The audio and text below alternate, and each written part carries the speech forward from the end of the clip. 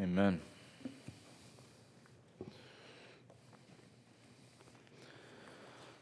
All right, so if you've been here for a little while, the last few sermons have been practical and fun. I don't know if I can guarantee that for this one. This morning, it's going to be much more theological and maybe even philosophical. But I want you to see an important paradigm within the Scriptures. The tension, or maybe even the seeming contradiction between divine sovereignty and human responsibility, is a struggle an idea that we've all struggled with at some point. This duality, how two things exist side by side, is probably one of the hardest things in the Bible to reconcile. How is it that God has control over all things, yet man is responsible for his actions? How is it that God, the creator of the universe, the all-knowing, all-powerful, all-present God, is not responsible for my sin? How do we reconcile these things? There's something interesting. The Bible never seeks to reconcile these things. The Bible doesn't wrestle with them. The Bible treats these two as givens. It assumes that both are true and operates on that presumption without even asking the question. And so I think a lot of this is our 21st century mind that must have the answer to everything. And so what I'm going to do this morning is I'm going to give you a not so satisfactory answer. I'm not going to reconcile them. How do these two things work together? I don't know. Here's something else I don't know. How is it that Jesus is fully man and fully God? I don't know. Who wrote the book of Romans? Is it Paul or the Holy Spirit? Yes. Is Jesus fully God and fully man? Yes. Is God sovereign, and are we responsible? Yes. I'm not going to attempt to answer this morning the why or the how this works, because I don't know. Maybe one day in glory we'll know, but until then we will never know. Only I'm going to present what we know. Not the how or the why, but what we know. And this can only be known by faith. And so in all the scriptures, Proverbs as well assumes God's sovereignty. And that his image bearers make free and voluntary decisions. We're going to hold these two things up this morning. Charles Spurgeon, when asked about this tension, he says, "I never try to reconcile friends. Brothers and sisters, these are friends, God's sovereignty and human responsibility. They are not enemies." And so we'll look at them as friends this morning. So before we get into that, it's probably going to be a bit of dictionary day today. So you're going to hear some theological and philosophical terms you have not heard before, or maybe you've never heard a definition for. So, but these are necessary. So two terms we're going to use that are similar but not synonymous: sovereignty and providence. Okay, so sovereignty is a transcendent term. Sovereignty is addressing rule and authority, or authority and power. And so God, as a sovereign God, he is king over all creation. It is a transcendent term, meaning it doesn't need anyone else to be true. God is sovereign before he created anything. He's sovereign over all things. And there's this kingly power and authority over everything. Providence is more of an immanent term, meaning that providence is God's sovereignty as it's played out in this realm. How God's sovereignty uses secondary causes like time and people and weather to accomplish his purposes. So sovereignty is the idea of who God is in and of himself, and providence is how his sovereignty is worked out from day to day. We're good so far? All right, so those two terms we're going to be using this morning, and they're, again, similar, but there's a distinction. And then there's a guiding principle that we're going to see in our text in Proverbs. So this idea of God's sovereignty helps us to understand God's watchful eye, and then God's providence helps us to understand his mighty hand, respectively. And this guiding principle, when we look at our responsibility, it's not what we do or how polished up we are on the outside, but the guiding principle that connects these two and is our proper response is the state and attitude of our heart. God in his sovereignty sees all things, but what is most important that he sees in us is our heart. And we'll get this. You may have noticed, but our time in Proverbs, heart is mentioned 80 times in the book of Proverbs, 31 chapters. And 80 times heart. And you'll see how often it comes up today. Our Almighty God sees all things. But he's not limited to the external the way we are. We have never seen the state of someone's heart.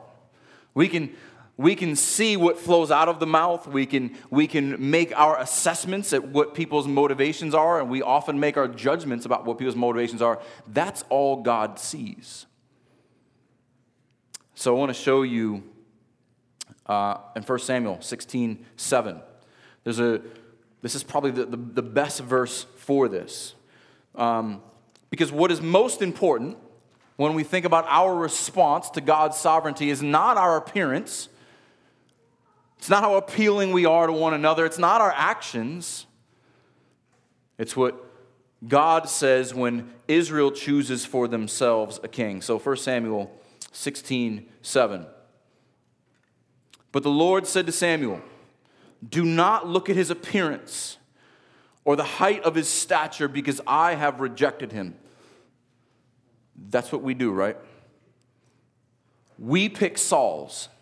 God picks David's. We pick men who fit our image. We want the strong, good-looking one. That's how most people pick president or whatever, except when we don't have that option. But what does God look at? We look at the superficial because we're superficial creatures. But the Lord sees not as man sees. Man looks on the outward appearance, but the Lord looks at the heart. And so I want us to dig a little deeper this morning. And this is a time for reflection. Do we rest in and believe in the sovereignty of God truly? And do we examine our own hearts in our responsibility? Do we still see as man sees? Do we judge ourselves and others by external factors? Because Scripture often calls us to see with spiritual sight. But we're so superficial, even with eyes to see, we lose sight of what matters in the eyes of the Lord. All puns intended. We often favor our natural senses and what we perceive to be true. And the Scriptures call us to see with spiritual sight. Like Lionel's Eye of Thundera, but much better. Let's pray. I always can get David on those ones. All right, let's pray. If you didn't grow up in the 80s, we'll explain to you later. Heavenly Father, thank you for this time together.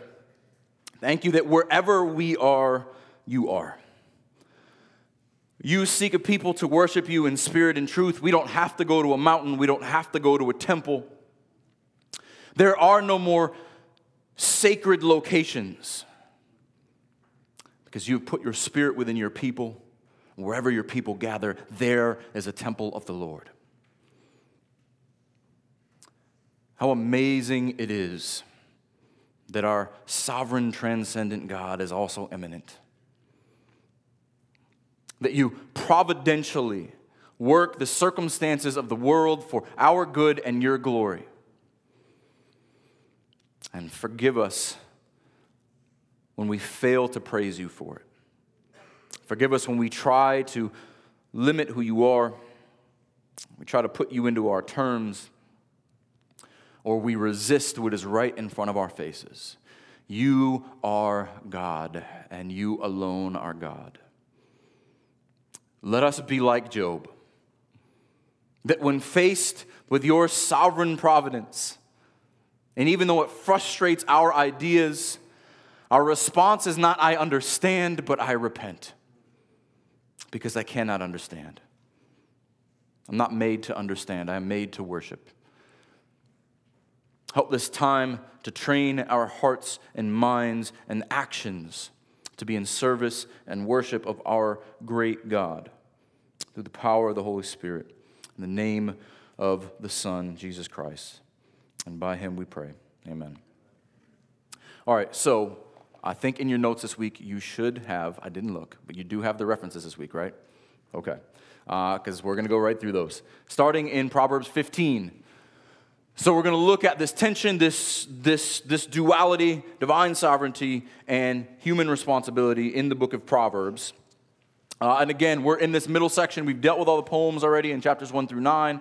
And I'm going to use selections. I'm not using every example, but they're going to be representative of some of the things we need to know. So beginning in verse 3 of chapter 15. This could probably be the thesis verse on God's sovereignty. Within this verse, we see omniscience, omnipresence, and omnipotence. All knowledge, he is in all places, and he has all power. Verse 3, the eyes of the Lord are in every place, keeping watch on the evil and the good. Let's break this down. We've seen a lot of Hebrew parallelism in these Proverbs. They're what's called couplets. It is a line and then another line, and it's either a comparison or a contrast.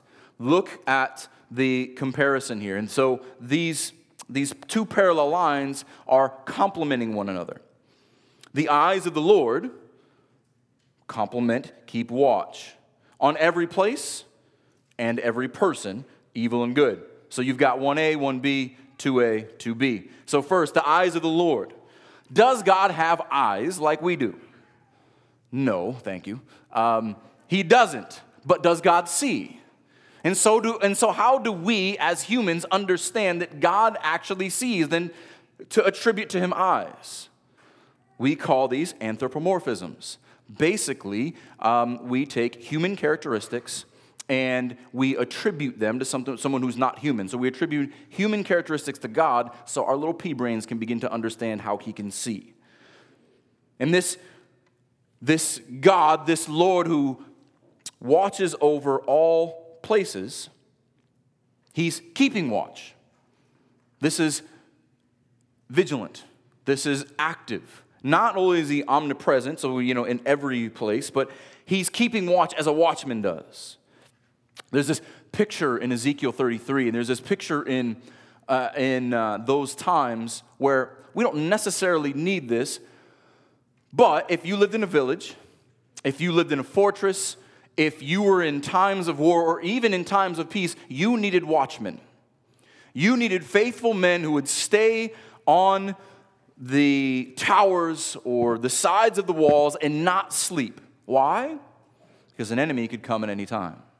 And the watchman, he held the lives of everyone else inside in his hand.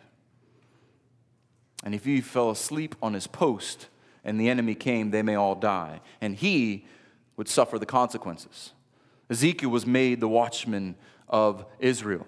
I'm going to give you a message. You better relay that message. When evil comes, you tell them. When good comes, you tell them. But what could be greater comfort than the Lord himself is our watchman? The Lord himself keeps watch. He is keeping watch. Never slumbers, never sleeps, never stops. This is not only his omniscience and his omnipresence, but his omnipotence. Because this is not an impotent watchman. He is willing and able and ready to act whenever needed. This implies that he is not just observing, but he is vigilant in his observation and can observe every place and every person. Here's the second parallel in this couplet. Every place and the evil and the good. Now remember, we've been going through Proverbs, we've been looking at the two paths. And I think we often think about divine sovereignty. Well, God is over the good path, and Satan is over the path to death. I've heard so many Christians say this. Well, that's not God's will. Well, Satan's over that. And so many people see God and Satan, or good and evil, as in this tension, like it's 50-50 on either side. God is over both paths. There's nothing outside of his purview. There's nothing outside of his control. And even as uncomfortable as that makes us, God is sovereign over evil. Because you don't want the alternative. You don't want a God who is powerless against evil. I would much rather put my trust in a God who uses evil for good purposes than a God who is frustrated when evil happens. So many Christians, maybe some of you in this room have a small version of God. Maybe you think he gets frustrated as if he is powerless when evil happens. This evil and good, another term, it's a merism. And so a merism is using two words that span the entirety, young and old, rich and poor. Basically, the good and the bad, everybody. This is a Hebrew way of saying God sees all places and all people, no matter where they are. This is our God. This is our sovereign God. And what is he looking at and looking for? I want you to turn to Psalm 33.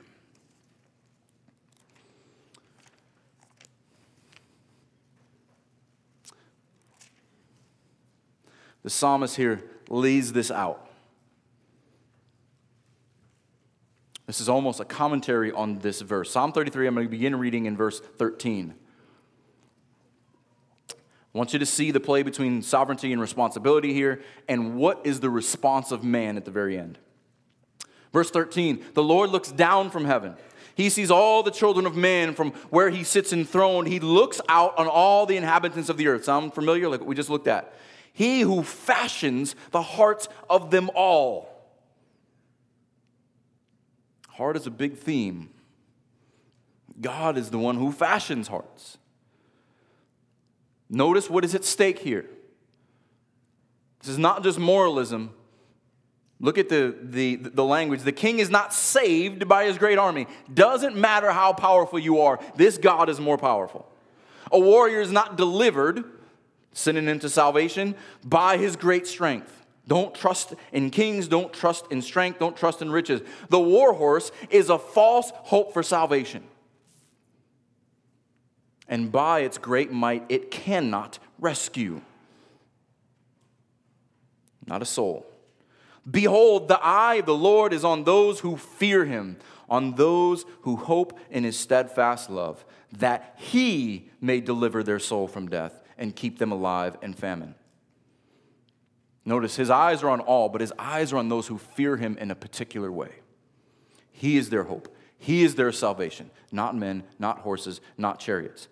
And what is our response? Notice that's in the third person. Here it now goes to the first person in these last three verses. How does man respond to the sovereign God who knows all things, who is the only hope for salvation?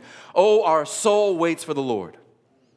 For he is our help and our shield. For our heart is glad in him, because we trust in his holy name.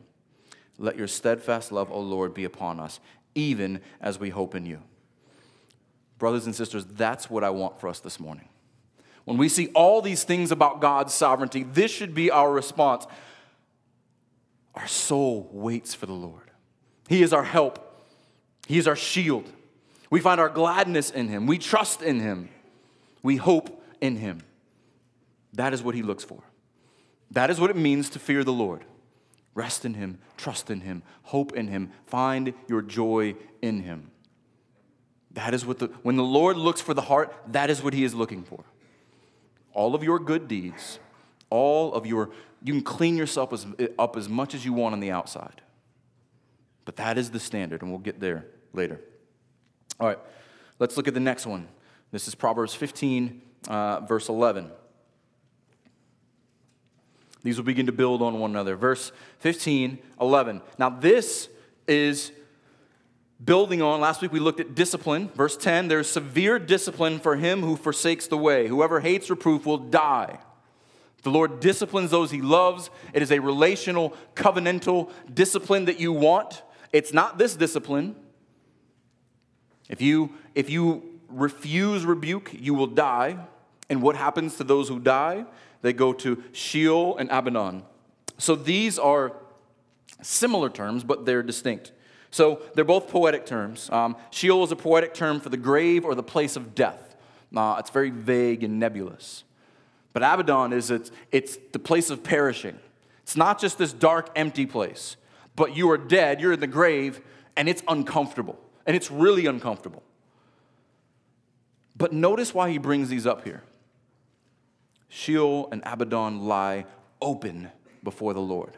God's sovereignty extends to those who have died. All those who have ever died, those who are in the grave, those who are being perished, he sees them. Another thing that Hebrew parallelism does often is it starts with one line. And the first line makes a point, and the second line amplifies that point. That's what's going on here. And before you receive that discipline from verse 10, know he's looking at your heart. So if the Lord sees all of death, all those who are perishing, how much more the hearts of the children of man? God is so sovereign over the living and the dead. If he's sovereign over the netherworld, how hard do you think it is for him to be sovereign over this world? And so the parallel shows us, therefore, if he looks on them, how easily do you think it is for him to look on you? And when he looks on our hearts, what does he see? If you've been around your own heart for a few minutes or you've read the Bible for a little while, our hearts do not acquit us. They condemn us. Jeremiah tells us that it's deceitfully wicked above all things and no one can trust them. If someone was to rip you open and look at your deepest desires, your deepest hope, your deepest fears, your deepest feelings, what would they reveal? We've got a heart problem. Our hearts are as dead as Sheol and Abaddon. This is why we need a new one. This is why the emphasis to circumcise your heart was given to the gathering in the wilderness. This is why the new covenant promise is that this stony heart that has no life in it breathes for the first time. It beats for the first time. Ezekiel 36, 26, and 27. This new covenant promise, because we have a heart problem, because our hearts are open and bare before the Lord, we need new hearts. Ezekiel 36, verse 26. And I will give you a new heart, and a new spirit I will put within you. And I will remove the heart of stone from your flesh and give you a heart of flesh. And I will put my spirit within you. And don't forget this line. And cause you to walk in my statutes and be careful to obey my rules. This is an act of God's sovereignty.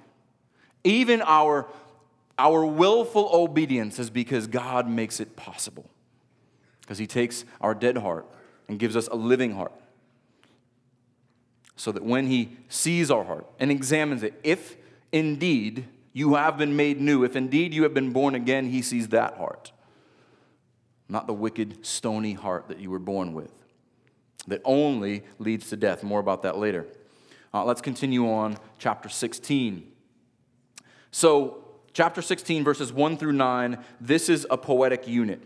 You can mark this off in your Bibles if you like. I'm going to show you why. I'm not going to spend a whole lot of time here. This is a sermon in itself. But I want to show you how to read this particular passage. But it's helpful the way that this is set up. And the poetry is beautiful. So I'm going to read verses 1 through 9. I want you to notice a couple things. Notice the mention of the Lord in every verse but 8. Notice the interplay between the Lord and the actions of man. And notice the use of heart and where heart is placed in this mini poem. Proverbs 16, verse 1.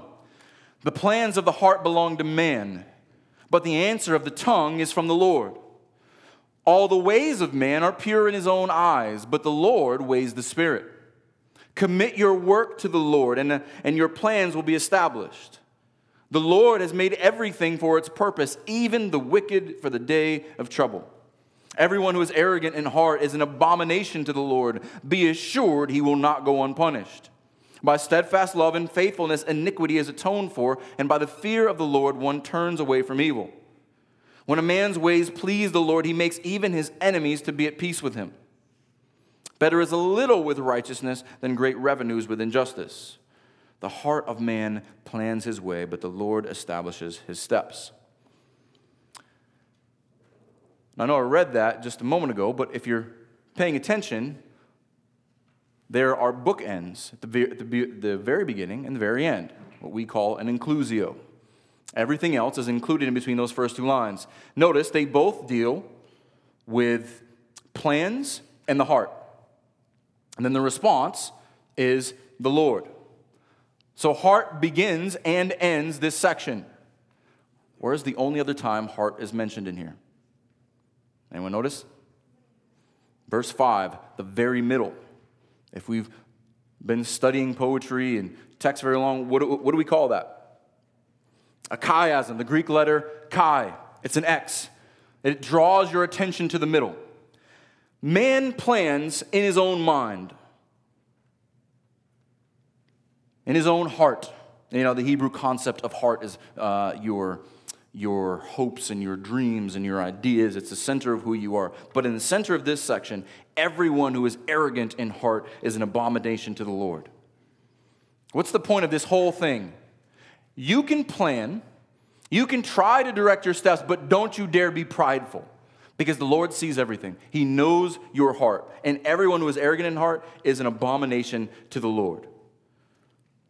9 is pretty much a summary, and it kind of defines our theme. The heart of man plans his way, but the Lord establishes his steps. We can plan, but the Lord establishes. So there's nothing wrong with planning. There's nothing wrong with saying, I intend to do this. But if you put your trust in your plans, if you are so arrogant to think that you can plan apart from the sovereign God, you've got another thing coming. We must say, if the Lord wills. What the Lord wills will come to pass. And so, yes, we make plans, we establish things in our mind, but know that those we write in pencil. We only write in pencil, but God writes in pen. He establishes the way, and so we hold our plans very lightly. And the Lord knows that our plans are attached to our heart. What we most desire, we will do. And so do we put all our stock into our heart and our desires? Or do we hold them open-handed and say, you are sovereign God. I'm going to do the best I can, but I am willing to correct and redirect as you will. And that really is the heart of this section. And don't be arrogant, thinking you know more than God. That's the lesson for that one. Let's go to the end of this chapter, chapter 16, verse 33. A lot is cast into the lap, but its every decision is from the Lord. So this is not gambling. As some often try to make the case for it. The lot's interesting. So what a lot is, it was a particular stone or piece of bone or shard of glass or whatever. And it would either be cast into a lap or thrown into a cup, kind of like the little Yahtzee thing that you shake up and you roll out. And this actually was a very serious act. This was not just done among God's people, but it was kind of something done in the ancient Near Eastern world where this is how they would discern the divine will. And so this is not gambling. This is not dishonoring to God. It's a great trust in providence. Lord, we don't know what to do. So we're going to cast this lot, this stone, and we're going to trust that you are sovereign even over the roll of this dice. We've got a few examples of this. Remember Jonah? We went through this study before. And even these pagans were more consistent in their trust of the sovereign God than Jonah. They're on the ship, and they're getting beat around by the waves in the storm, and they say, let's cast a lot to see who's responsible for this. God showed his sovereignty in that moment because that lot fell on the one who was responsible. Fell on Jonah, and Jonah volunteers to throw himself overboard, and you know the rest of the story. We also see this at the beginning of Acts. And I want you to look at that because I want you to see the apostles' motivation for this. So obviously there's 12 apostles, and one of them is no longer apostle because he's dead and he's the son of perdition. So they need to round the number up to 12 to represent the new tribes of Israel. And so the disciples, and Peter speaks up here, and so they set forth 2 men, Justus and Matthias. But notice how they pray, and notice what their motivation is behind this lot. And they pray, this is Acts 1, verse 24. And they prayed and said, "You, Lord, who know the hearts of all." This is not gambling. This is, Lord, we know you know the hearts of all, and we don't. This is beyond us. Show which one of these 2 you have chosen. How do you show? To take the place in ministry and apostleship from which Judas turned aside to go to his own place. And they cast lots for them. They drew straws. And the lot fell to Matthias, and he was numbered with the 11 apostles. It's interesting how when you completely trust in the sovereignty of God, you say, "Lord, I don't know what to do. If I go left, you'll be with me. If I go right, you'll be with me. I trust you." And if we're not making a sinful decision, we can walk in that direction and trust the Lord. But we will often put so much stake in our decisions. I have to make the right decision because all of the dominoes of my life are going to fall into place after this, and I'm trying to plan everything else. No, we trust the Lord. And sometimes you just flip a coin and say, "All right, Lord, I'm going that way." And I trust that you brought heads to me in that sense. I'm not telling you to be foolish and to not prayerfully and biblically seek counsel on something. But if you come to the end of it and you've done everything you can and your heart desires that God be pleased, flip a coin. It's okay. Let's move on. Chapter 17, verse 3. Chapter 17, verse 3. A servant who, that's verse 2. A crucible is for silver, and the furnace is for gold, and the Lord tests hearts. Man. The smelting, or the melting point of silver, 1,763 degrees. Melting point of gold, 1,948 degrees. When the Lord tests our hearts, it feels hotter than that sometimes. These 2 things are not put together by accident. The refinement of metals is an intense and necessary process to increase purity and to remove impurity. The Lord does the same thing. This word for test here is not like taking an exam. It is testing in the same way you would test gold. You put it under the fire and you see what it's made of. You turn up the heat and see what the substance really is. And you burn off whatever is unnecessary.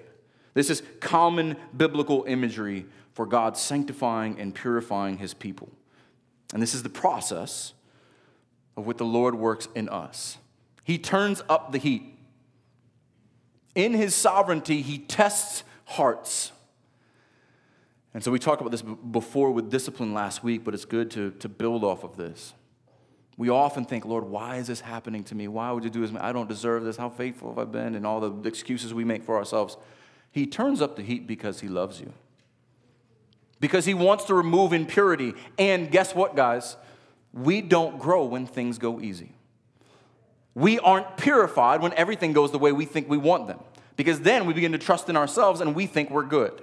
It is only when he turns up the heat, when we go from 10 karat to 14 karat to 18 karat to 24 karat. We are so consumed with our own actions and the consequences of our actions, but God tests our motivations.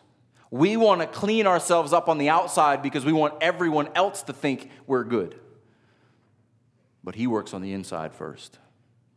And as Christians, moralism says, let's clean you up on the outside first. Let's get you talking the right way and dressing the right way and saying the right things. But the gospel says, no, your heart is dead. It needs to be tested. It needs to be purified. And we ought to be people who seek to see as God sees. I want to give you a couple examples of this. I want you to see the gospel connection. So the end of Zechariah, this prophecy about the one who will come, the the righteous branch. Zechariah 13. There's a fountain open up in the house of David.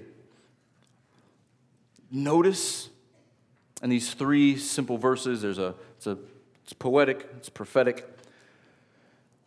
Zechariah 13:7. Awake, O sword, against my shepherd, against the man who stands next to me, declares the Lord of hosts. Who do you think that's talking about?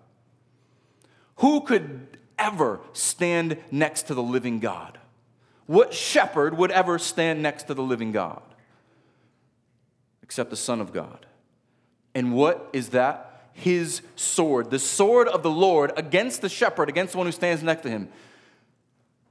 God is sovereign even in the striking of his Son. Strike the shepherd, and the sheep will be scattered. Here's the test. Christ on the cross, will you stay or will you flee? I will turn my hand against the little ones. Yes. Those who want nothing to do with Christ, Jesus said, if you are ashamed of me in this dying world, I will be ashamed of you when I come in my Father's kingdom. And the whole land declares the Lord, 2/3 shall be cut off and perish. The wide way. The way to evil, there is more dying on their way to death than are on their way to life. 2/3, and this is not an exact equation, it's to give you an idea, it's much bigger, those who will die, than the 1/3 that shall be left alive. But what will he do to the ones who are left alive? The refinement is not for the ones who are perishing. The furnace, there's a different kind of furnace. That destruction is different, but this one, I will put this third into the fire. The ones who are alive are the ones who are put in the fire, and refine them as one refines silver, and test them as gold is tested. Why does God do this? Why would he put us through testing? What's the result? They will call upon my name, and I will answer them. I will say, they are my people, and they will say, the Lord is my God. This is the gospel. The Father strikes the Son. The sheep, who is the shepherd, the sheep scatter. Most are going to die. Most want nothing to do with him.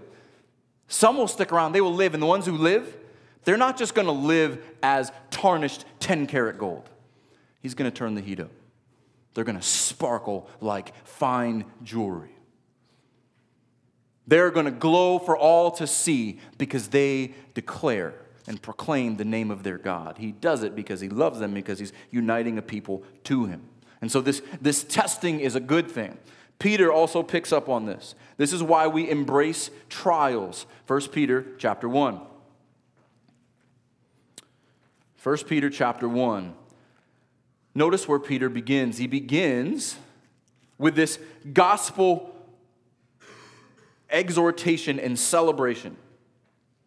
1 Peter chapter 1, verse 3. Blessed be the God and Father of our Lord Jesus Christ, according to his great mercy. He has caused us to be born again to a living hope through the resurrection of Jesus Christ from the dead, to an inheritance as imperishable, undefiled, and unfaded, kept in heaven for you, who, by God's power, are being guarded through faith for a salvation ready to be revealed in the last time. In this you rejoice. Praise God. Notice where Peter starts. He starts with the gospel, the reality that you must be born again. And if you're born again, you have all of the blessings of Christ that will never be taken away from you, and you await that salvation. It'll be perfected in him one day. Rejoice in this. This is where we rejoice. Why? Because of what comes next. Though now, for a little while, if necessary, you've been grieved by various trials. The gospel comes first. Because we need the gospel reminder. We need to look back of our hope, of our salvation, when we go through trials. And why do we go through trials? Tell us, Peter, please. So that the tested genuineness of your faith, here's that testing again, more precious than gold that perishes, though it is tested by fire, may be found to result in praise and glory and honor at the revelation of Jesus Christ. This is consistent throughout all the scriptures. The Lord sees the heart. The Lord refines his people. This refinement comes out of the gospel. And it is for his praise and his glory. Why? Because our faith is proven genuine. because he removes the impurities. He purifies us. Amen. All right, back in Proverbs chapter 18, verse 10. I've got to move a little faster here. Chapter 18, verse 10. This will sound familiar because we looked at verse 11 a few weeks ago, but I want you to see these things together. The name of the Lord is a strong tower. The righteous man runs into it and is safe. Remember, name in Hebrew, in the Hebrew language, the Hebrew idea, it is your reputation, your identity. It is God himself. The Lord himself is a strong tower. This is where you're safe. This is where there's salvation. The righteous man, the wise man, the man with a cleansed heart, he runs. He actually runs here. He's not a robot. He's not forced to. But when he's given us new hearts, we want to run to him. We find our refuge in him. But verse 11, notice the contrast. The name of the Lord is a strong tower, but to the rich man, the man trusting in his wealth seems like a strong city, yet only in the high wall of his imagination. The Lord himself is a strong tower. The rich man himself is a strong city in his mind. This imaginary safety. So where do we seek safety? Do we know the strong tower? Do we know how to run to it? Do we know that the Lord himself is all we need? Our sovereign God, we can go to him, and in him we are safe, even if the world around us is crumbling at our feet. Or have we created a fortress in our minds? Like, remember when you were a little kid and you created that like pillow fort in your parents' living room? And you thought if you threw a sheet over the front that no one could see you and that you were safe. How many adults are still doing that? They think the world is as safe as their parents' living room. And they've barricaded themselves in with the pillows of comfort, of wealth and success and hopes and dreams and all these things, thinking that if I just pull the sheet over my head, no one can see me. It sounds foolish, right? And it's cute when kids do it. But it is stupid when adults do it. Every one of us has been guilty of it. Building this strong fortress in our mind and not running to the strong tower. All right, chapter 20, verse 24. Chapter 20, verse 24. A man's steps are from the Lord. How then can man understand his way? Solomon definitely understands the frustration here. Okay, God's sovereign over my steps. How am I supposed to understand what's going on? Our actions, even our steps are according to God's providence. This blows our mind, right? Because I'm actually taking these steps. Again, I'm not a robot. We're not fatalists. God in such a way upholds his sovereignty, and we're actually taking steps. How can we understand this? And we can be honest here. We often get frustrated because we can't understand this. How do I reconcile God's sovereignty with my responsibility? We can't. Solomon, who's wiser than all of us, says, how can we understand our way? We can't. But the wise rest in the Lord. The wise rest in this. Day by day, step after step, he's sovereign. I don't understand my steps, but the Lord does. When our hearts seek after him, and we desire to please him, we trust him with our actions, we trust him with our consequences, and this is a great place to be. I don't understand what's coming next, and that's okay. My God is a strong tower. My God is sovereign over all things, and my God is good. And if you remember everything we said before, my God sent his son for me, that I might live in him and have a new heart. And he sees that heart, and he sees the son and not me. When you tie the gospel into the sovereignty of God, it becomes a deep sigh of relief. Amen. Verse 27 takes it a step further. Same chapter, chapter 20. The spirit of man is the lamp of the Lord, searching all his innermost parts. This sounds like other scripture that we'll get to in just a moment. Spirit in the Hebrew, ruach, is breath. It is life. And so essentially, if you're breathing, if you're alive, this one's to you. If you're alive, your very breath, your life is illuminates the inside of you. God has a lamp on the inside of you, and it means because you're alive, he sees. So he sees the external, the steps, and he sees the internal, the breath. There is nothing that is hidden from him. So what do we do then? If we are wide open for him to see, we pray like we did earlier. We read Psalm 139 in our call to worship, but I want to read the last two verses again. Psalm 139, 23 and 24. Search me, O God, and know my heart. Try me or test me and know my thoughts, and see if there be any grievous way in me, and lead me in the way everlasting. This should be our prayer. This is our self-examination right here. Search me, O God, know my heart. Try me, know my thoughts. If there's any grievous way in me, correct me and lead me for your glory. Because this is not optional. He doesn't turn the lamp off as if he can't, as if you don't want him to see inside you, he can't anymore. This is why we study and we seek to be tested by his word. This may have brought to mind Hebrews 4. I want you to see Hebrews 4 here again. This theme of heart is all throughout the scriptures. The connection between the Lord seeing the thoughts and intentions of men in 139 and the lamp of the soul at the end of 139. But Hebrews 4, the word does the same thing. Hebrews 4, verse 12, for the word of God is living and active, sharper than any two-edged sword, piercing the division of soul and spirit, of joints and marrow, and discerning the thoughts and intentions of the heart. That is why God's word is so necessary in our lives, because it lays us bare, as the writer goes on to say, no creature is hidden from its sight.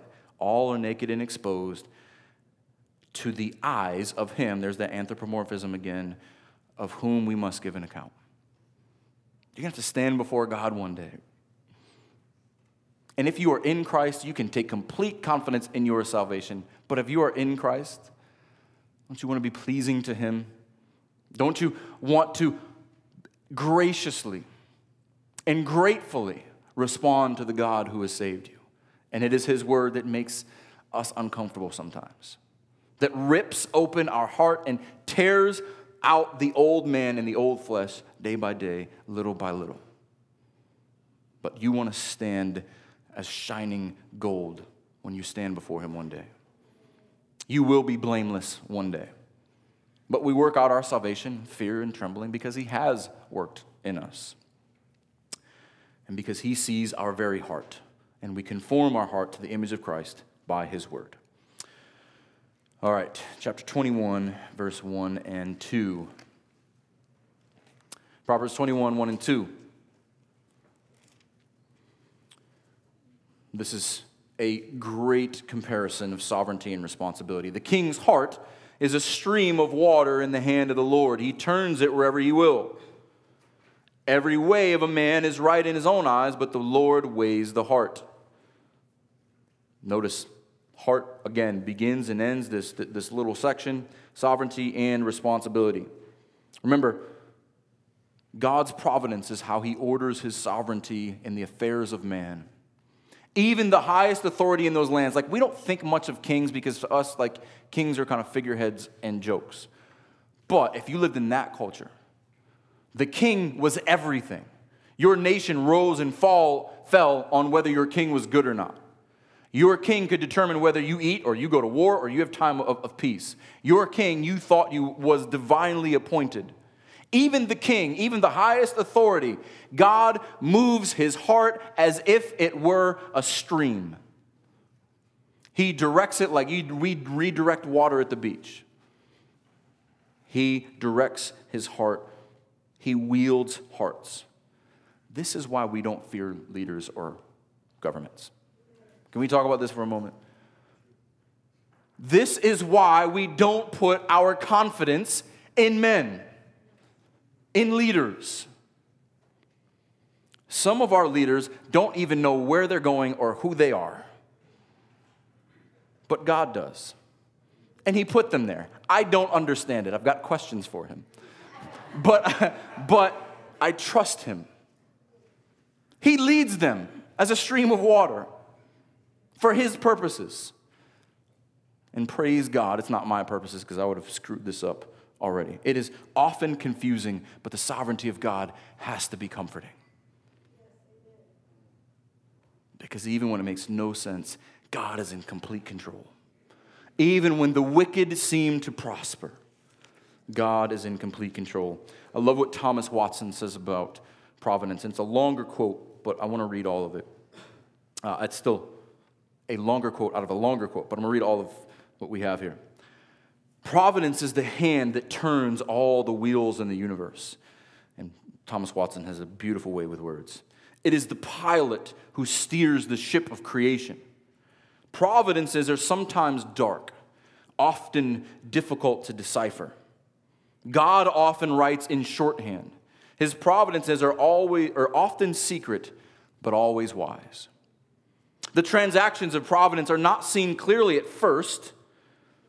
Like the painter, at first he makes a rough draft of the picture, first a hand and an eye. But when he has filled up every part and laid on its colors, it is beautiful to behold. We who live in this age of the church see but a rough draft of God's providence. But when we reach heaven and see all of the lineaments of God's providence drawn out and completed, all will be perfection and wisdom and mercy. Kindness and love will seal the whole. Amen.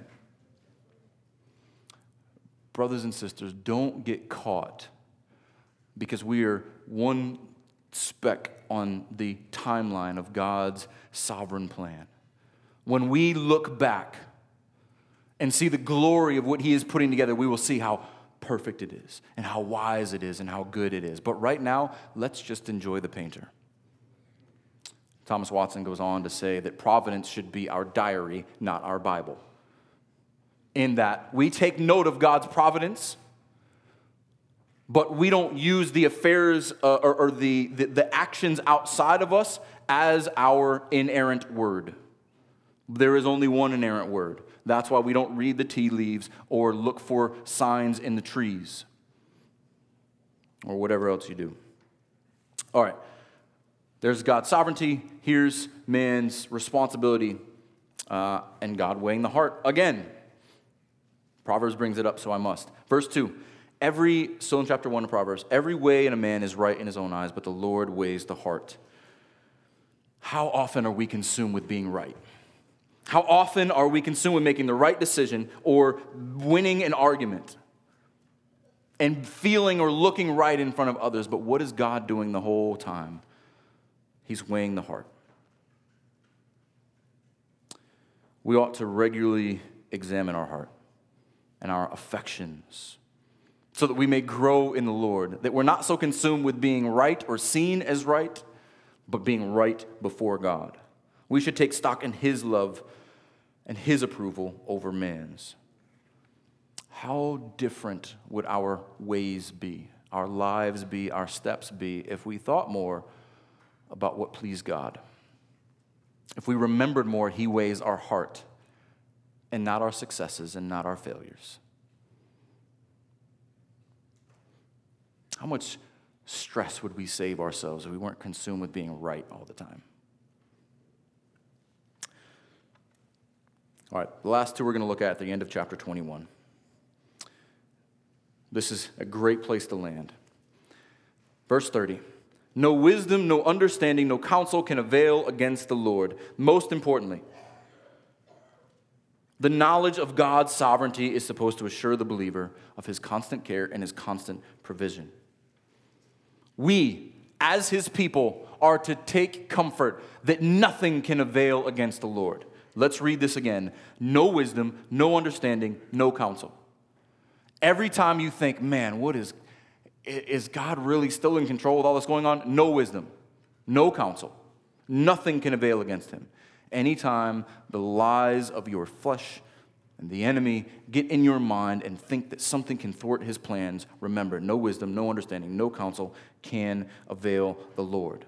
And if you are his, he is working it all out for your good and for his glory. Imagine that. No one can stop him, and he holds you in your hand. Do you think about that? Do you rest in that? Do you believe that? But on the flip side, if you trust in yourself, nothing you do can persuade him. No amount of wealth, no amount of good deeds, no amount of persuasive speech can avail him. None of your counsel, none of your wisdom. It is only his. Verse 31 is like it. A horse is made ready for the day of battle, but the victory belongs to the Lord. Don't be surprised by wars and rumors of wars. Horses have been prepared for battle. People have been fighting since there have been people. It's part of living in a fallen world. But no matter what plans man makes, the Lord prevails. Amen? You can make ready for battle all you want, but the victory belongs to the Lord. Christian, do not forget this, and I hope you are paying attention. There are many skirmishes. There are many little tiffs here and there. It may seem like evil is winning, especially if the news is your Bible. I want that to sink in for a moment. Especially if you spend more time exegeting the news than you do God's word, it seems like evil is winning, and you may forget. But when you open God's word, we read of the cross of Jesus Christ, and that is our guarantee that the final word and the final victory is his. That the end of all things, sin and all of our enemies will be put to death. The victory is the Lord's. But if we spend so much of our time living and dying on every cultural and moral victory, then we lose sight of that. There's always been war. There's always been tension. There's always been drama. But God has always been sovereign, and that will never change. Amen. So I want to land here in gospel unity in our last couple minutes. So, these unlikely friends, as Spurgeon calls them, how do we bring them together? Simple. Christ. In his incarnation, divine sovereignty meets human responsibility. Think about that for a moment. In his person, he is divine sovereignty and humanity come together. But in his work, he is the perfect connection between providence and responsibility. As the God-man, he's the perfect Savior, the sovereign of all the universe, the heir of all power and glory, who takes responsibility for human sin according to the providence of God. Acts 2, 22 through 24, you see this often in the preaching of the apostles. Peter's sermon on the day of Pentecost, men of Israel, hear these words, Jesus of Nazareth, a man attested to you by God with mighty works and wonders and signs that God did through him in your midst. God gets all the glory. As you yourselves know, Peter's not defining human responsibility and divine sovereignty, he's declaring it. The Bible doesn't define these things, it declares it. This Jesus, delivered up according to the definite plan and foreknowledge of God. Don't forget, God is sovereign even over this. Strike the shepherd, and the sheep will flee. But the ones who live, he'll refine. God's definite plan and foreknowledge. But at the same time, you crucified and killed by the hands of lawless men, you are responsible. How? I don't know. But the Bible declares it, so will we. God raised him up. Again, the victory is the Lord's. The final say belongs to the living God. God raised him up, loosing the pangs of death, because it is not possible for him to be held by it. Praise God. The perfect one, with the perfect heart, according to the providence of God, dies so that we might be redeemed and we might have new hearts. Because he knew how wicked and helpless our condition was. So he grants us new ones. And if you are united in him, the Father sees his heart, his righteousness. And when he weighs, the scales are tipped to overflowing because it is Christ's righteousness, not yours. Praise the Lord for that.